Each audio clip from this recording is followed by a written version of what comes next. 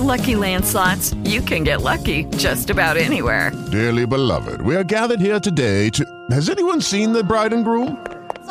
Sorry, we're here. We were getting lucky in the limo and we lost track of time. No, Lucky Land Casino, with cash prizes that add up quicker than a guest registry. In that case, I pronounce you lucky. Play for free at LuckyLandSlots.com. Daily bonuses are waiting. No purchase necessary. Void where prohibited by law. 18+. Terms and conditions apply. See website for details. Blog Talk Radio.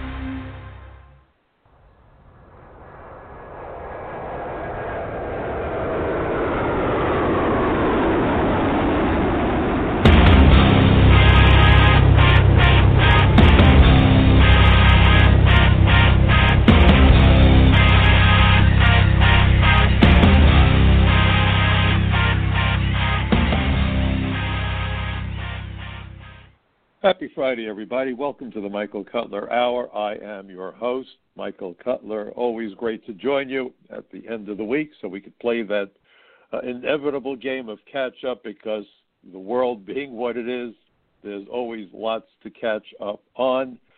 Those of you who are familiar with me, familiar with my program, know that ever since the terror attacks of 9/11, I've been a man on a mission.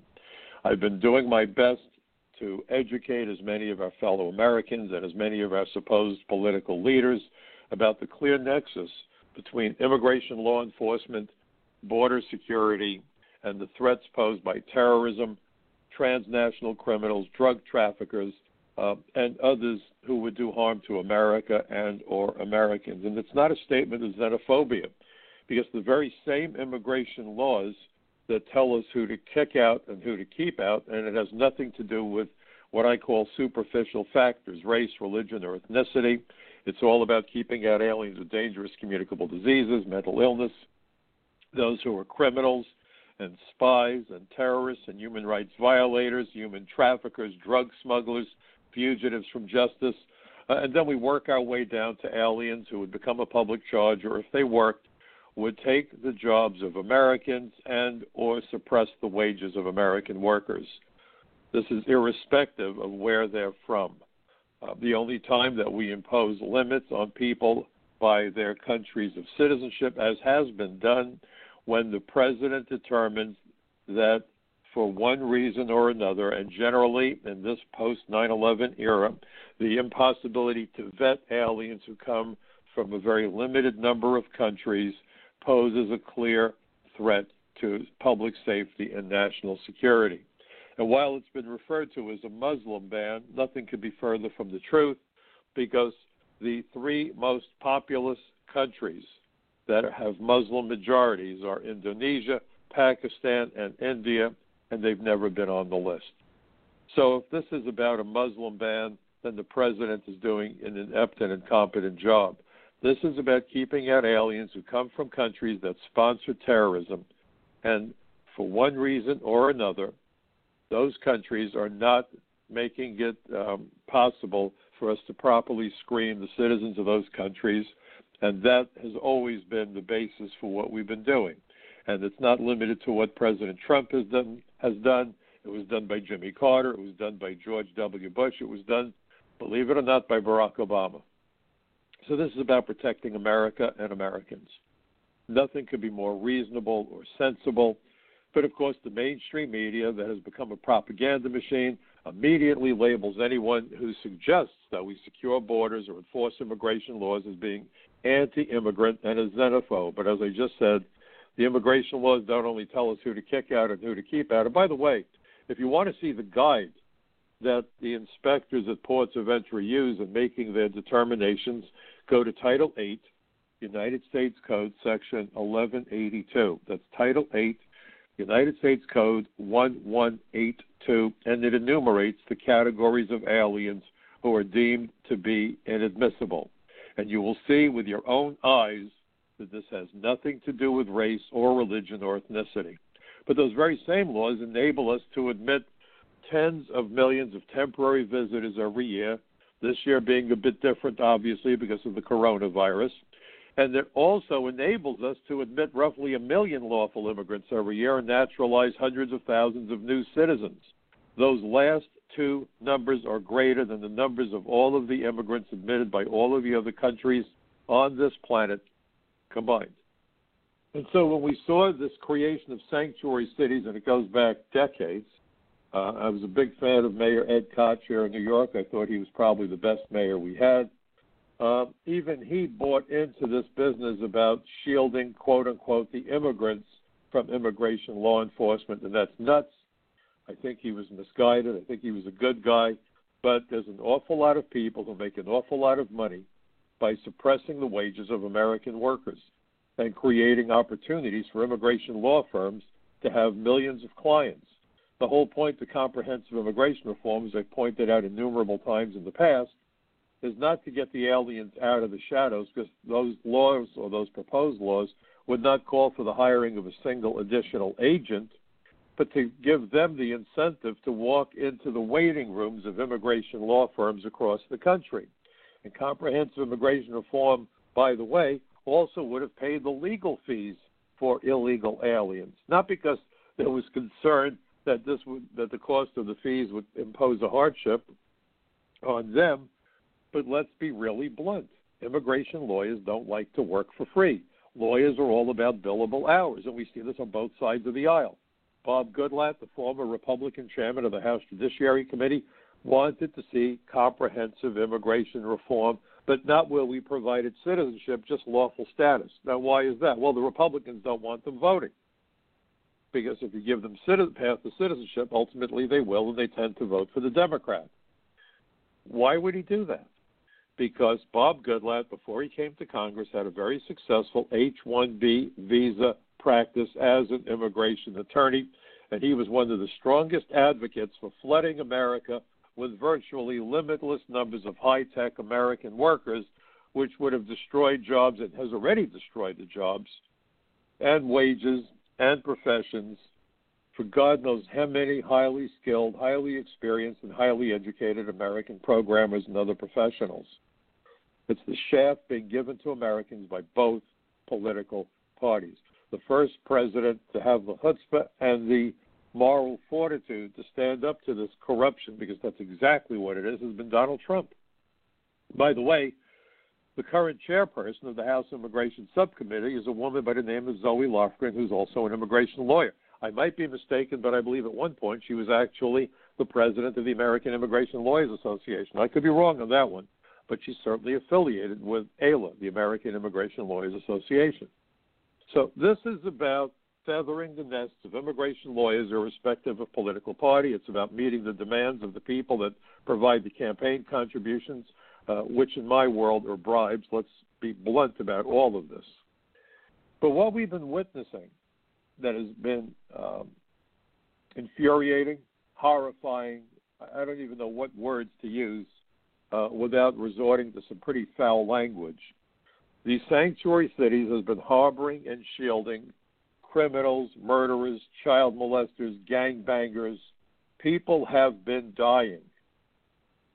And the cities run primarily by leftist, I mean real leftist Democrat politicians have been protecting and shielding criminals from detection by immigration enforcement. And by the way, it's not just the criminal aliens that get shielded. It's the human traffickers, because the way you put a case together against human traffickers, for those of you not familiar with law enforcement, you don't find them in the internet.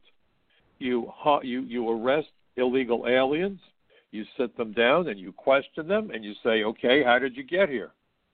Because if you can tell me how you got here, maybe we can work out a deal where you can stay here if you help me to locate, investigate, and prosecute the smugglers who helped you to enter the United States illegally. I know I did the job. I was part of the first anti-smuggling unit in New York City. I was in every squad within the investigations branch at the former Immigration and Naturalization Service. So you will have aliens who will say, absolutely, I'll tell you who the person is. This is his name. This is his phone number. This is the address where the house was. And you put a case together and you can go after human traffickers. When you are unable to identify and arrest aliens who are smuggled into the country, not only are you shielding the smuggled aliens, but you're shielding the smugglers. You're also helping the employers who look to hire illegal aliens by making it more difficult to push back against illegal immigration. And you encourage huge numbers of illegal aliens, including fugitives, to come to those sanctuary cities. That includes drug dealers, terrorists, and so forth. That is why, in large measure, New York City was the hub for El Chapo Guzman, the horrific drug trafficker from Mexico who was arrested and successfully prosecuted a couple of years ago. You would think that if you're running a major criminal enterprise, the last place you'd want to be is in the city that has the biggest police department. And of all the cities in the United States of America, New York City has the largest police department, nearly 38,000 cops. Although I don't know how many remain, lots of them are heading for the door, and who can blame them? They got their running shoes on, and they're running as fast as they can, along with lots of residents, because they're tired of the filth and the corruption and the shootings and the violence and the stupidity of the two imbeciles, the mayor, de Blasio, and Cuomo, the pathological liar. Because that's what they are. I've never seen anything like it. And full disclosure, folks, I'm a lifelong registered Democrat. I don't take any pride in saying these things. But de Blasio has vilified ICE agents, calling them thugs. Why? What exactly do ICE agents do that's so terrible? Arrest drug dealers and murderers and people, by the way, that shouldn't be here, and they're taking jobs Americans desperately need. Every politician promises, I will help you create jobs if you elect me. Dog catchers promise to create jobs. ICE agents liberate jobs by taking people off the job who shouldn't be in the United States and by going after the people who intentionally employ illegal aliens. This is something that needs to be done to protect American and lawful immigrant workers. So when you obstruct immigration law enforcement, the people you're blocking are the people that are part of the Joint Terrorism Task Force, the people that are part of the Organized Crime Drug Enforcement Task Force. I was there for the last 10 years of my 30-year career. You're blocking the agents who are supposed to deport criminal aliens as they come out of prison. You're supposed to go after people who lie on their applications for various immigration benefits, and it was determined by the 9/11 Commission, to which I provided testimony, that it was immigration fraud, people who lied on visa applications and applications for political asylum and U.S. citizenship and green card. Those lies, immigration fraud, was the key method of entry and embedding for numerous terrorists, not just on 9/11. What is daunting is to contemplate that in a few short days, we will commemorate the 19th anniversary of the terror attacks of 9/11. And to show you where de Blasio's head is, it's up his tailpipe so far that it's amazing he hasn't suffocated. He attempted to not hold a memorial service for the victims of 9/11 here in New York City. This would have been the first time. What was the excuse? COVID. The riots were okay. That was fine. Other things are okay.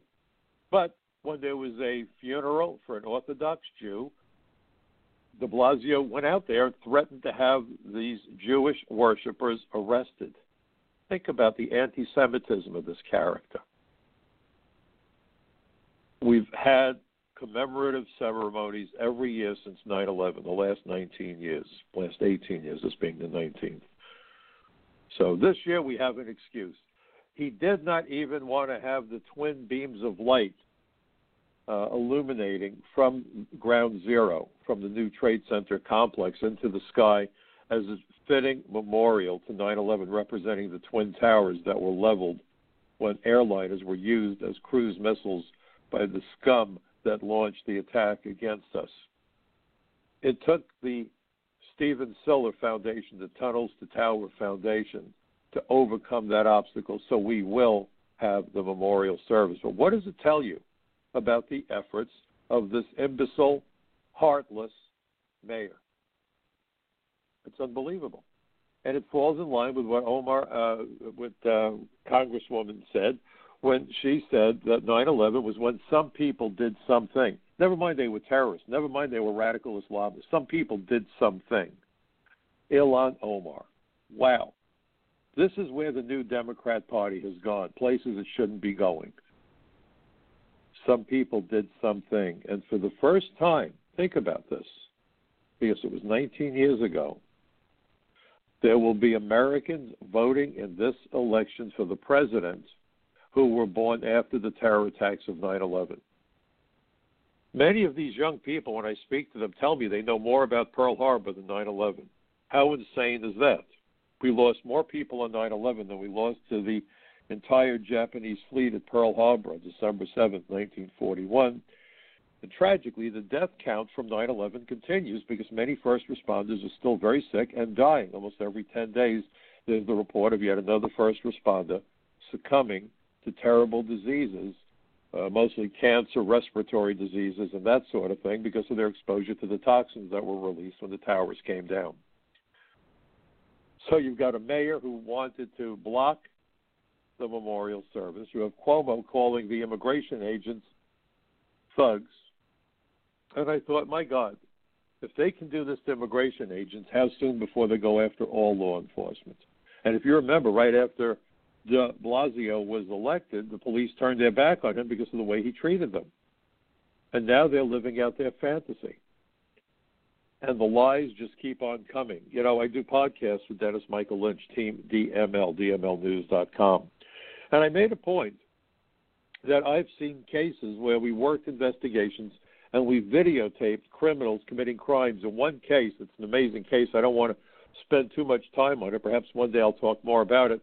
But we were doing surveillance on a block. We had a police officer in a van running a video camera. We were going to videotape an undercover drug transaction. We had slipped a guy during the course of an arrest. He offered to cooperate. He was going to do a drug buy from an individual that was part of a major drug trafficking organization. And what you do is you document the drug purchase, the exchange of money for drugs, and you build the case, and you give people that you arrest the opportunity to become witnesses, to become cooperators, so we can work our way up the food chain and ultimately take down the whole organization. Well, as this informant was heading to the block, we got a call from a police officer that was working with us, and he was in the surveillance van running the video camera, and he said, wave off the informant. Something is going down right in front of me. I'm not sure what it is, but something is happening. Well, when they reviewed the videotape, we realized what happened. They had recorded the kidnapping of an individual. The police pulled the car over. They weren't part of our operation. And they pull a guy out of the car in handcuffs. There was a submachine gun on the floor of the car, which, again, is emblematic of how dangerous law enforcement is. We worked with Miami police, the FBI, DEA. We had murders in California, in Florida, here in New York. This case stretched across the country. It involved criminal aliens. It involved organized crime. We actually had a mobster who had gone to get an MBA so he wouldn't have to hire accountants to cook the books from the so-called legitimate enterprises that he ran to launder the money that was ill-gotten through criminal enterprise, including a topless joint. They had a couple of strippers who literally became topless. They had their heads taken off because they stole counterfeit money from the mob. I mean, the case went on forever. We locked up an attorney who was involved. It was wild. But the amazing story, and the reason I'm telling you this, is that the guy that pulled off the kidnapping was arrested.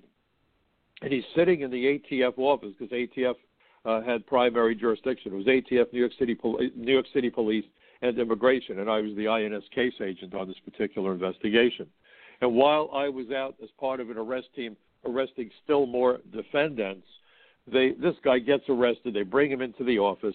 He's there with his lawyer, and he's screaming at the agents. He was a big, burly thug from the Dominican Republic, and he's yelling at everybody, I didn't do a kidnapping. You're a bunch of liars. You're a bunch of this, and you're a bunch of that, and I'll spare you the four-letter language. And the lawyer threatened the agents, I'm going to go after you. You're ruining my client's reputation. The guy had a rap sheet. You could have papered the office with it. And for felonies. It was unbelievable. And then they ran the videotape. And the guy looked at the videotape. He looked at his lawyer. He walked over to the garbage can, and he upchucked about 3 days' worth of food. They said he just stood there and emptied out his guts because he knew they had him. They had him cold. He was shaken. He was as pale as a bed sheet. He sat down in the chair with wobbling knees, this guy was physically huge, and he was trembling like a little boy. And he looked up at the agents, and he looked up at the police officers, and he looked to his attorney, and he said, you got me.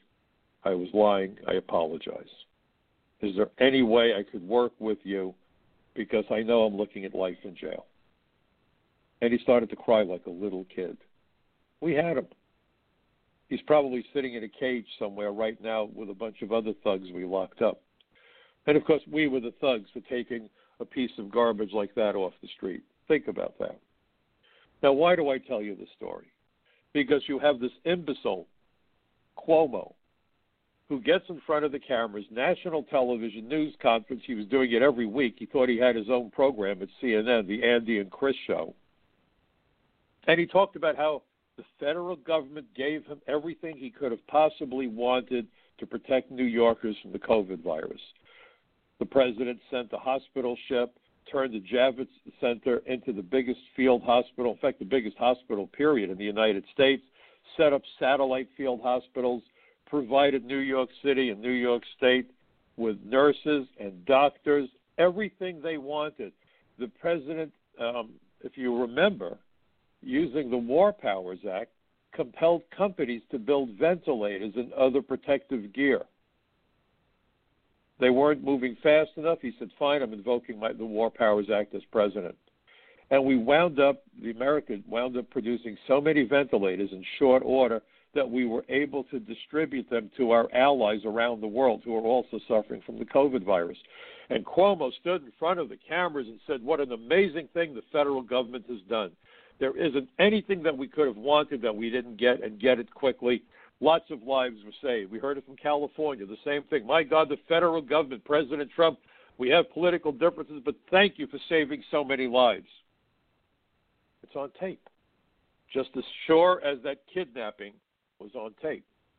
And now Cuomo comes out and says, it's the president who killed all the people. Anybody who died in America from COVID, the blood is on the president's hands. How is it that a thug who has a very small education background, he was barely literate, could understand that you've got a videotape, you've got him putting handcuffs on a guy and throwing him in the back of the car. He obviously did a kidnapping. It was obviously him. Says, you got me. Cuomo supposedly is educated. I think he flunks the Wiggle test, however. If you're not familiar with the Wiggle test, I'll fill you in on it. You may want to administer it from time to time. You stick your left finger in your left ear. You stick your right finger in your right ear. You wiggle your fingertips, and if they touch, you flunk. I am convinced that what separates Cuomo's two ears is a wind tunnel. There's nothing there. Because there he was repeatedly on national TV. It was obviously him. It was his ugly mug. No one else looks like that, okay? And there was this big sealed governor of the state of New York in front of him. Had to be him. On the one hand, wow, what the feds did for us is phenomenal. And you wait a month and you come out and now you go 180 degrees in the opposite direction and you blame all the COVID deaths on the president when he, in fact, has tons of blood on his hands and he's probably freaking out because now the Justice Department is investigating how various states, including New York State, Cuomo's state, the state that he supposedly runs when he isn't running his big mouth, saying stupid things, illogical things, and lies. They're saying, wait a minute, why are there thousands of dead people in New York? We gave you clear instructions that if old people had the COVID virus, they were not to be put back in nursing homes unless you could isolate them, test them, and treat them. Cuomo took the shorthand and said, they said we had to put them back in the nursing homes. No, what the federal government said, they gave them guidelines that said, no, if you can't isolate them and you can't test to make sure whether or not they have the disease, don't let them back. In fact, I know people who could not go to their dying spouses who were in nursing homes because the fear was they could bring the COVID virus into the nursing homes. But Cuomo ordered sick people back into the nursing homes, and they had the COVID virus, and we had thousands of dead bodies, mostly the elderly. We had refrigerator trucks with bodies piled in them like firewood. That's Mr. Cuomo's handiwork. He bears the responsibility. He made the decisions. He issued those instructions. It was in the newspapers. Maybe the newspapers were lying, so maybe he'll attack the newspapers next. So when he saw that, go on offense. Attack the president. Attack the president. Those people never should have been admitted into nursing homes. but they were. And it was a disaster. And it was a disaster. And you speak to the people, they are now looking to sue. Janice Dean from Fox News is looking to sue. She was on television. She lost her in-laws that way. This isn't a secret. I've never in my life seen anything like this. How many people have we seen killed by criminal aliens in California, all over the United States? And still, we have sanctuary cities. We've had cases in Maryland where 2 MS-13 gang members were arrested for attempted murder. ICE lodged a detainer. They turned them loose. And within a couple of days, if that long, they killed a 14-year-old girl who they believe ratted them out to the police. They killed her with knives and baseball bats, and there's story after story after story like that. And when the rioting started, what did we hear from the mainstream media? There's no violence. These are peaceful demonstrators. The president is obstructing peaceful demonstrations. Former President Obama said the same thing. These were peaceful demonstrators. They're concerned about cops killing black people. There's no such thing as Antifa. There is no violence. And then, if you saw the hearing, it was masterful at the House Judiciary Committee, chaired by the ever unpopular Nadler. The Republicans put up a video where you've got news reporters. This was incredible. It was almost a parody. This almost could have been on Saturday Night Live if it wasn't so tragic. Reporters saying these are mostly peaceful demonstrators other than the fires that have been set. And you look at the scene behind the reporter and their flames shooting into the sky as businesses are being burned to the ground. Largely peaceful demonstrators except for the fires. Wow. Wow. Lie after lie. It's on videotape. Are you going to listen to me? Are you going to believe my lies or your eyes? That's basically what they're asking the American people. How do you call what happened peaceful? How do you deny it's happening? Well, enough people with their own cell phones, enough videos got out. It took a couple of months. And so finally they had to admit that people were on to their lies. So then, again, ignoring what they said before, ignoring the tape, ignoring the news reports that denied everything, Trump did all this. It's happening because of Trump. What's happening? Last week you said there was no violence. Now you're saying there was violence, but now we're going to blame Trump for the violence you said never happened. I have to tell you, we make judgments about who we can trust based on how they perform. Johnny Cochran, the brilliant defense attorney who defended O.J. Simpson, got him off the hook, had a wonderful statement that I think is a great bit of advice for everybody under all circumstances. If you cannot trust the messenger, you cannot trust the message. Cuomo has proven himself to not be worthy of anybody's trust. De Blasio, the same story. Nancy Pelosi, who had an incredibly bad hair day earlier this week, woke up apparently to find that lots of her disgusted neighbors hung hair curlers and hair dryers on the tree in front of her mansion. I guess she choked on her ice cream when she looked out the window and saw all of these hair dryers and curlers hanging on her tree. The game is over. Everybody knows these are liars. They're elitists. They don't care about the lives that are lost. They don't care about the livelihoods that are lost. And you really have to wonder, because President Clinton, during the campaign, hung up signs at his campaign headquarters that said, "It's the economy, stupid." Now, what did he mean by that? Well, what he meant was people vote their wallet. If they're doing okay economically, then they're going to vote for that candidate. It's always about the wallet. It's always about the economy. So you have to wonder if the same people that don't give a damn how many children get shot. And by the way, one person shot is one person too many. Every death is a tragedy. It's common sense. It's what Judaism preaches and teaches. It's what decent people believe. Any loss of life is a tragedy. Let's be very clear about it. But the numbers of people who are killed by police is very, very small. I believe that the Attorney General pegged the number at something on the order of 143 whites and 125 blacks last year. It's a small number. You could have that kind of carnage on a bad weekend in the United States because of the lawlessness that has been encouraged by the movement to defund the police. And now, of course, they're saying, we're not defunding the police. Oh, no? Well, what are you doing? Well, we're taking the money and putting it elsewhere. How is that not defunding? I mean, you thought Bill Clinton was slick with redefining the word is or redefining what sexual relations is? Think about that. New York City cut $1 billion from the budget for the New York City Police Department. $1 billion. That's not defunding? I don't care that you're spending the money elsewhere. The money for the police department is gone. It was defunded. Oh, no, it's not defunded. We're just moving the money around. These people are pathological liars. And once someone lies to you significantly, you must never, ever trust them again about anything. Period.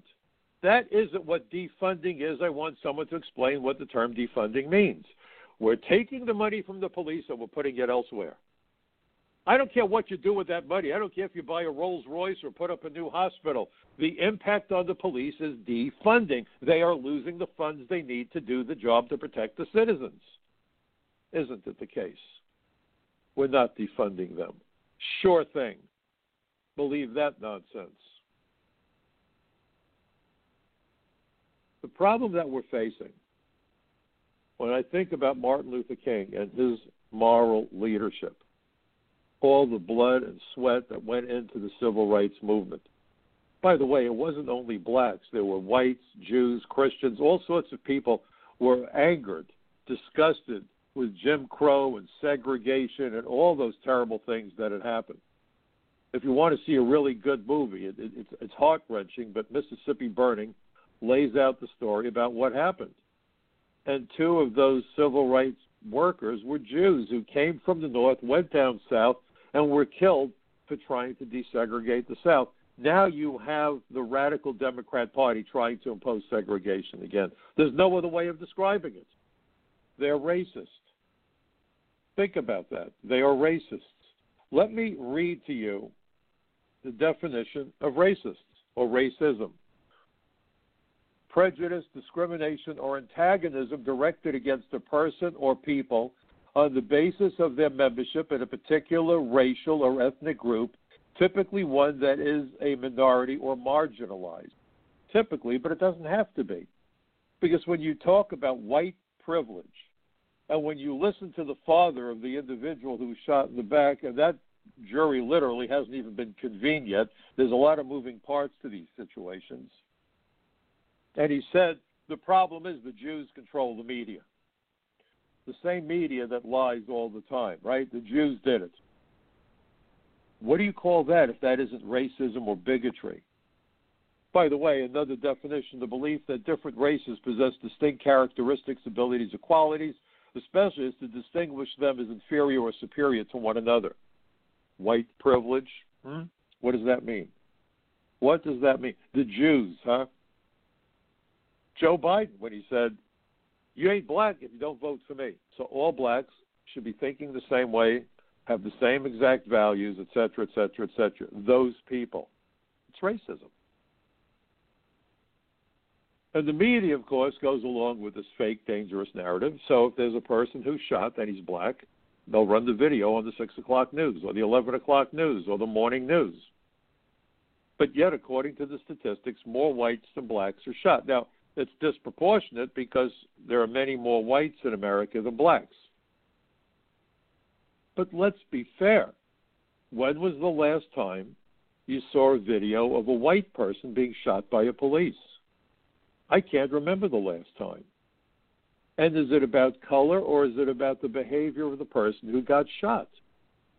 Are there bigots out there? Sure. Are there people with badges who are bigots? Yes. And I've encountered people, by the way, who had badges on the city, state, federal level who would say things where you would kind of stop and say, what did he say?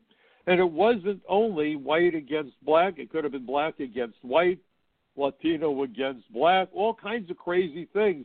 Didn't happen often, very infrequently, but there are people who shouldn't be in law enforcement. There are doctors who shouldn't be doctors, and I've written pieces about this. Johns Hopkins, highly respected, did a study 2 years ago and found that a minimum of 250,000 people died that year because of medical malpractice. They said the number could have been closer to 440,000. Nearly 500,000 people died because of medical malpractice. And we have a handful of people dying because of law enforcement possible malpractice. Again, what were the circumstances surrounding the shooting? Why are we zooming in only on race? I'd like to know a couple of other factors that no one ever talks about. Of the people who were shot by police, irrespective of color, how many were college graduates? How many were high school graduates? How many did not go to high school? How many came from families where there was no father present? How many of them had prior arrests? How many of them had a problem with either alcoholism or drug addiction? You see, there's a lot of factors. We know that children who are raised in broken households very often have problems. Whether or not the radical left wants to believe it, biology isn't man-made. It's not artificial. Normally, humans travel in families. You have a mama bear, papa bear, and baby bears, and the yin and yang, the balance by a mother and a father, are very helpful to creating a well-rounded, usually, not always, well-rounded, emotionally stable person. When you don't have the influence of either the mother or the father, there is an imbalance, and sometimes the results can be tragic. Of course, you have parents where you have a mother and father and they abuse the children, and we've had cases where parents have killed their own kids. So there's lots of issues. But the point is, how many of the people that wind up in fatal shooting situations with the cops behave in a certain way or are predisposed to react a certain way? This is always focused on what did the cop do. We need to look at what the person did prior to shots being fired. No one wants to talk about that. There's a lot of elements to the story about who gets shot and why. Now, when you convince people that the police aren't going to just pull you over and give you a ticket but kill you, which is the narrative that's out there, then you may have people, particularly young black men, seeing a police car behind them, freaking out, and acting in such a way that we wind up with a tragic situation. Instead of saying, this is how we need to deal with things. You know, how many times have you heard black leaders say, well, I gave my kid the talk? Well, what's the talk? Well, what to do when you get stopped by the police? Let me tell you what, I'm white. And many years ago, more years ago than I want to remember, my father gave me the talk. If you get pulled over by a police officer, and we didn't even have four-way flashes back then, by the way, he simply said, put on the lights in the interior of your car, roll down the window, turn off the engine, put both hands on top of the steering wheel, and play Simon Says. Don't reach for anything until the police officer asks for it, and then tell him before you do it, if you want my license, it's in my left back pocket. It's in my wallet. Don't reach for it. Ask the police officer, officer, do you want me to get my wallet? It's in my left back pocket. You see, I had to talk. And I'll let you in on a secret. And I spent 30 years in law enforcement. My kids got the same talk. And I told them, if you're a passenger in a car and not driving and they get pulled over, make sure that everyone shuts up, turn on the lights, and put your hands on top of your knees so that the police officer can see everyone's hands. Car stops are very dangerous. It's one of the most dangerous things you can do in law enforcement. Lots of cops get killed and badly hurt that way. The car is a weapon. You don't know who you stop. There might be weapons in the car. It's a dangerous situation. Let's make it safer, or as safe as we can make it. So everyone should get the talk. You know what? It should be part of the curriculum for our students in school. Instead, what they're hearing is, the cops are the enemy and they're going to kill you. So some young black man gets pulled over and he panics and he does something he shouldn't do, misinterprets what he's witnessing, and we have a tragedy. This is nuts. But you almost have to believe that the radicals want this. Because if you read what John F. Kennedy said, and I wrote about this, and again, I'm going to urge all of you to please take the time to go back. If you haven't read my article, I want you to read my article that was published in Front Page Magazine back on August the 26th. Radical Democrats have become the adversaries of freedom. because John F. Kennedy was so crystal clear about how the insurgents operate, but his concern back then was that they were operating in countries around the world that were emerging as democracies. As they sought freedom, the communist countries, China, Russia, so forth, were playing a game of whack-a-mole trying to suppress these emerging democracies. The tactics that he laid out were precisely the tactics that we're witnessing now in these cities. Let me read something to you. Now, here he was describing the countries that were the adversaries of freedom, to use his terms. They, that's these countries, enemies of freedom, they possess a powerful intercontinental striking force, large forces for conventional war, a well-trained underground in nearly every country. Think about Antifa and all these crazy lunatics, the rioters, okay? The power to conscript talent and manpower for any purpose. Again, how many people do they bring on board with them, acting as sleeper cells, if you will? The capacity for quick decisions, a closed society without dissent or free information. Think about how this nonsense about political correctness, and there's no such thing. I don't use that word. I call it Orwellian newspeak. And think about fake news, and over 80% of the American people in a recent poll said they don't believe the news anymore. This is America, and we don't believe the news in America. What does that tell you about how America has been altered? So, a closed society without dissent or free information, and long experience in the techniques of violence and subversion. They make the most of their scientific successes, their economic progress, and their pose as a foe of colonialism. You know, it's interesting, but Alexandria Ocasio-Cortez, I call her Alexandria the barmaid, during the speech said point blank, I am opposed to colonialism. I am the foe of colonialism. Almost exactly the words Kennedy used back in 1961, almost 60 years ago, 59 years ago. That speech was given on May 25th, 1961, before a joint session of Congress. Isn't it remarkable? So she said that she was a foe of colonialism, which is exactly what Kennedy said. They pose as a foe of colonialism and a friend of popular revolution. They prey on unstable or unpopular governments, unsealed or unknown boundaries. That means open borders, folks. Think of this push.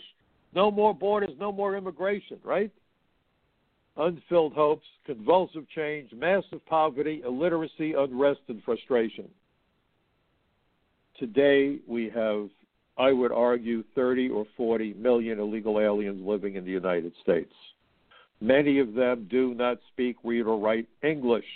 Many of them are barely able to read their own native language, some of them not at all. And I encountered that. I have arrested people, they couldn't sign their own name. They had to put an X on the paper when we gave them the Miranda warning, and we had to have witnesses witness that they put an X on the paper.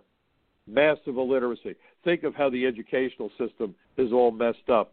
How in some cities the children can't pass minimum standards in literacy or mathematics, and they're graduating from high school ill-equipped to support themselves, and these are American children because of how screwed up the schools have become.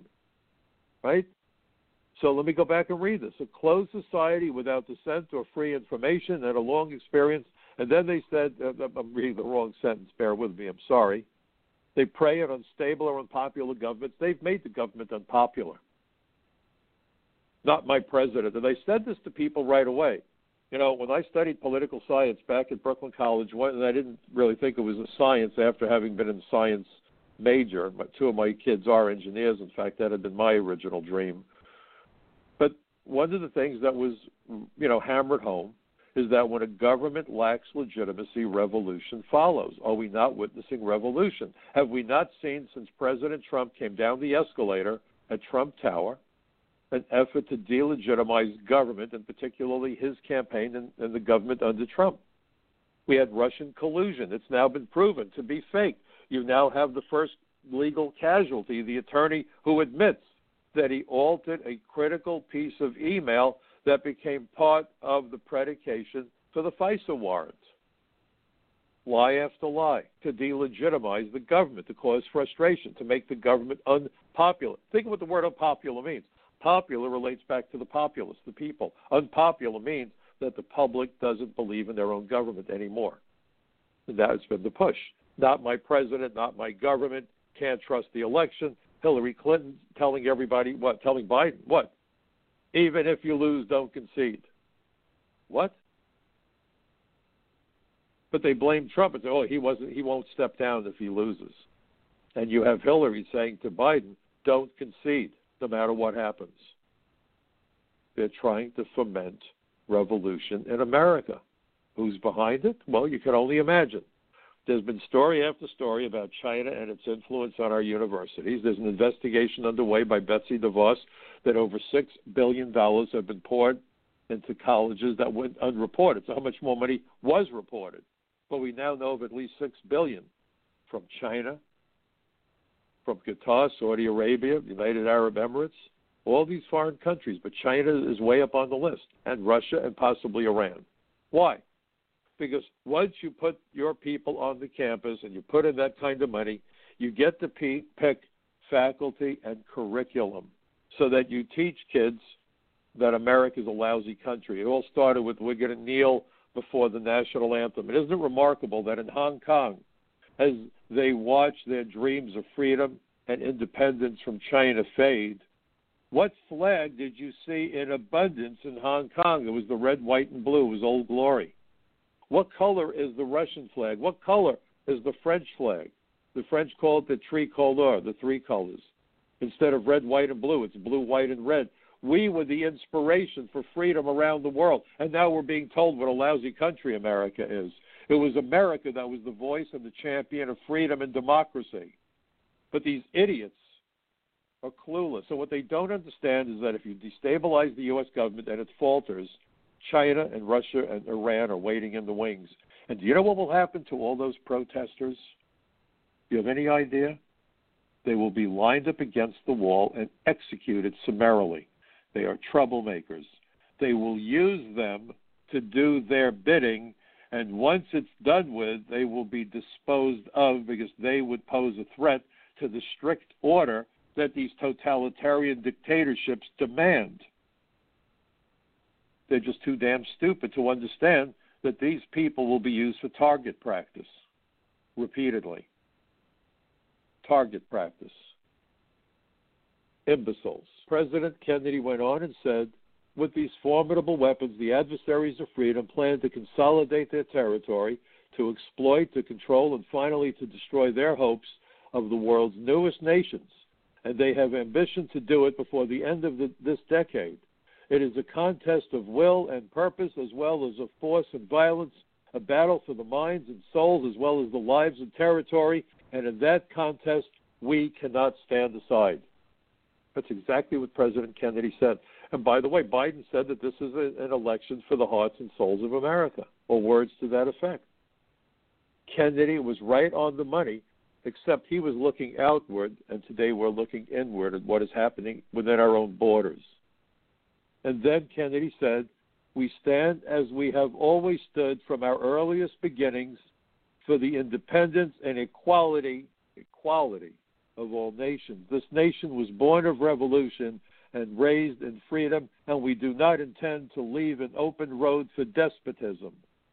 There is no single simple policy which meets this challenge. Experience has taught us that no one nation has the power or the wisdom to solve all the problems of the world or manage its revolutionary tides, that extending our commitments does not always increase our security, that any initiative carries with it the risk of a temporary defeat, that nuclear weapons cannot prevent subversion, and that no free people can be kept free without will and energy of their own. Wow.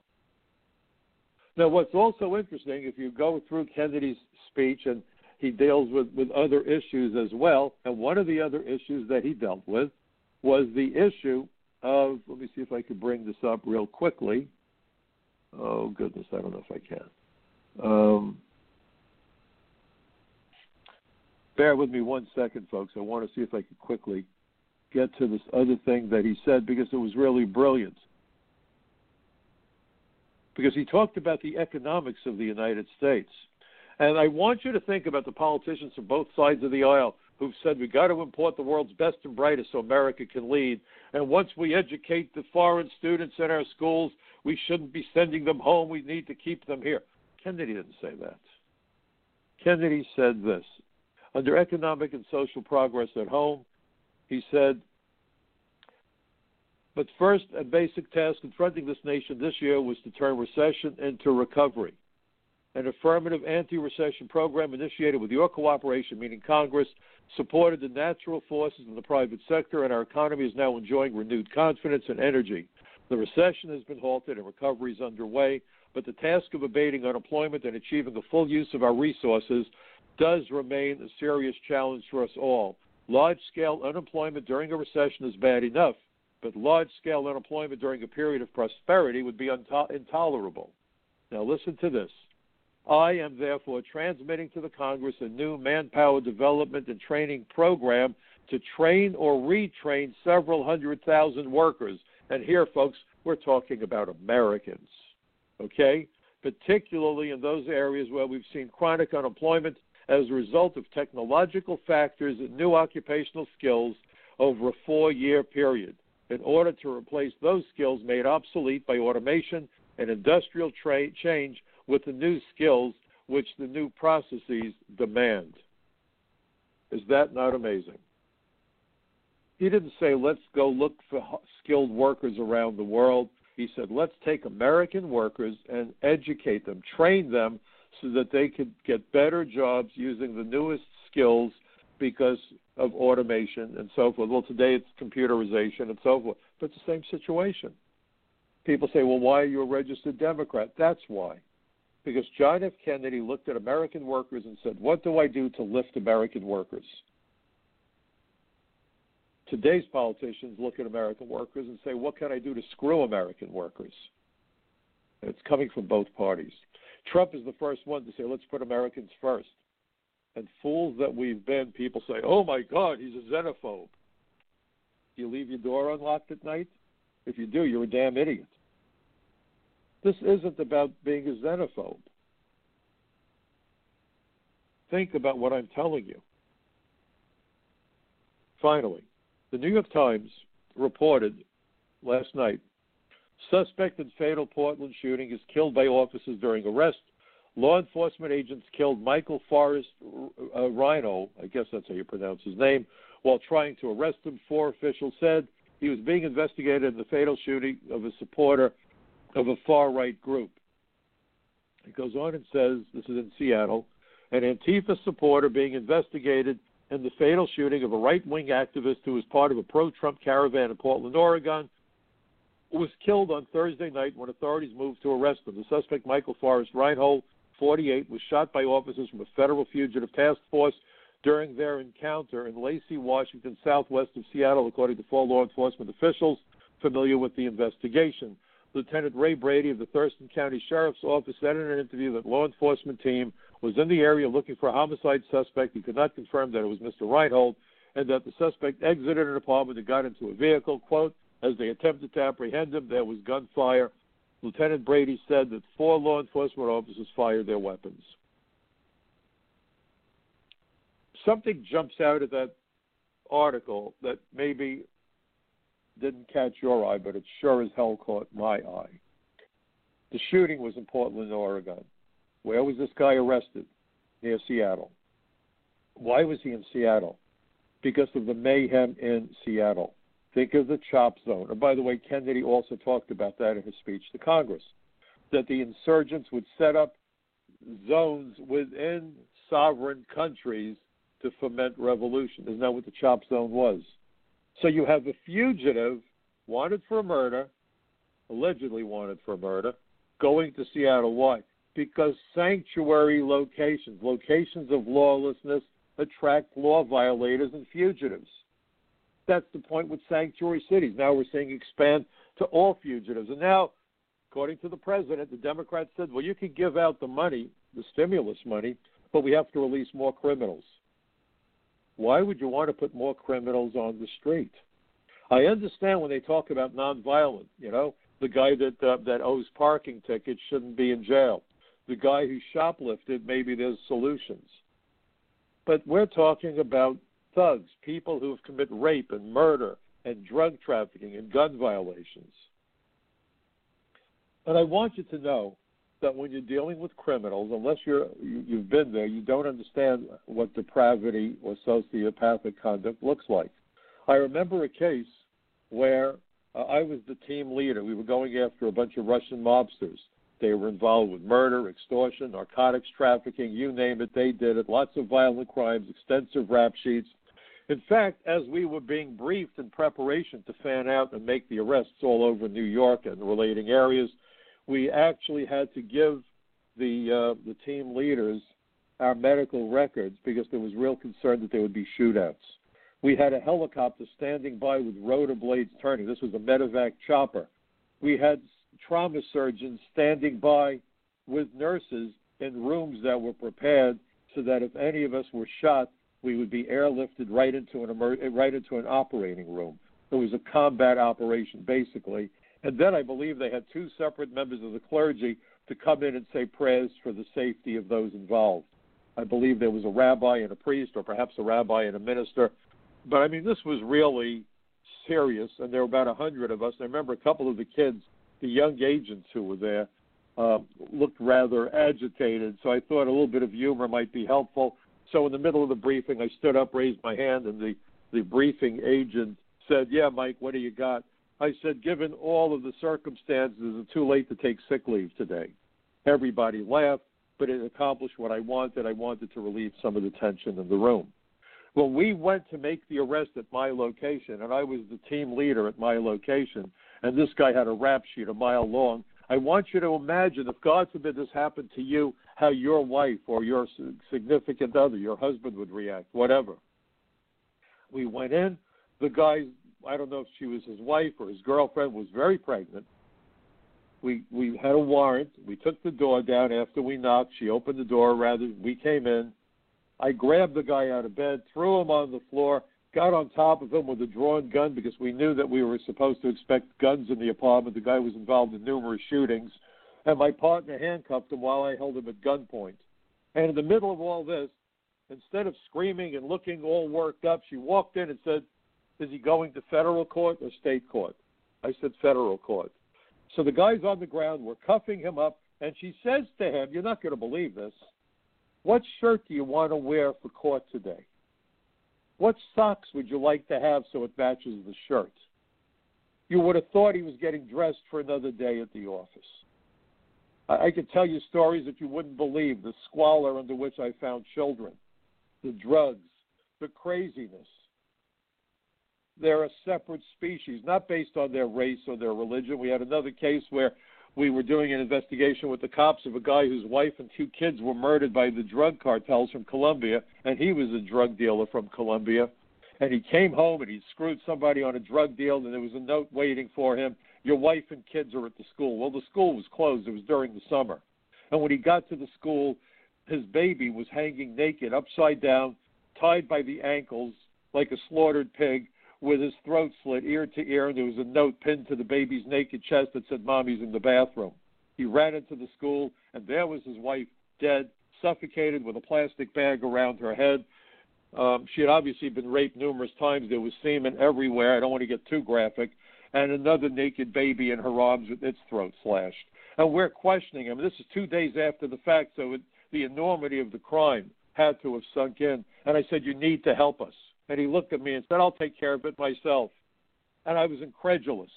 And he said to me, "Listen," I said, "Well, how could you do this? Get involved with drugs and have this happen to your family?" He said, "I could live more in 5 years in America than I could live in Colombia in a lifetime. And as for my wife, too bad. I'm young enough. I'll find a new woman. She'll give me new babies." And one of the older agents looked at me. He said, "Do you understand what we're up against?" He said, "This guy would just as soon kill you as talk to you." This is what we are inviting onto our streets. Anybody who thinks that they're doing society a favor by defunding the police or not backing the police, understand that they're creating carnage in the street. They're more concerned with votes than they are with the lives of the victims. You must get involved, folks. Please have conversations with your neighbors this Labor Day weekend. I always like to make the point that democracy is not a spectator sport. I hope you have a good weekend. stay well, stay safe, and we'll see you next week right here on the Michael Cutler Hour. So long for now.